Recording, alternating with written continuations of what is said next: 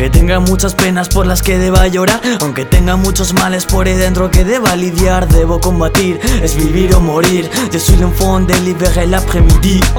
Puto ser humano, vemos la debilidad ajena y nos aprovechamos, pedimos y nos damos, yo, después yo y yo y yo. Luego nos quejamos y nos dejan tirados. Me siento benévolo entre los demonios y sus círculos. Somos nuestros actos, el reflejo del errante camino. Caminante si hay camino y no destino, investigo lo ético.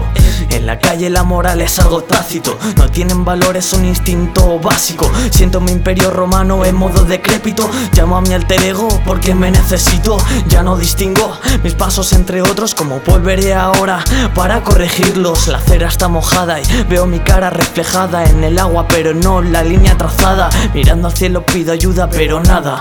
Echo mano de mi arma y ya no hay balas. Quién sabe cómo seguirá esta trama.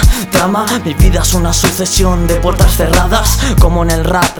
Toca improvisar, dormiré con el miedo de mañana no despertar por la alarma.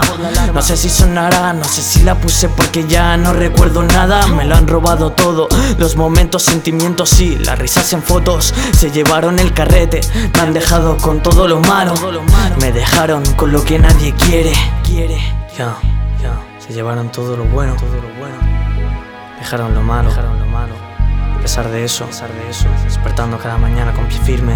Aunque tenga muchas penas por las que deba llorar, aunque tenga muchos males por ahí dentro que deba lidiar, aunque tenga muchas penas por las que deba llorar, aunque tenga muchos males por ahí dentro que deba lidiar.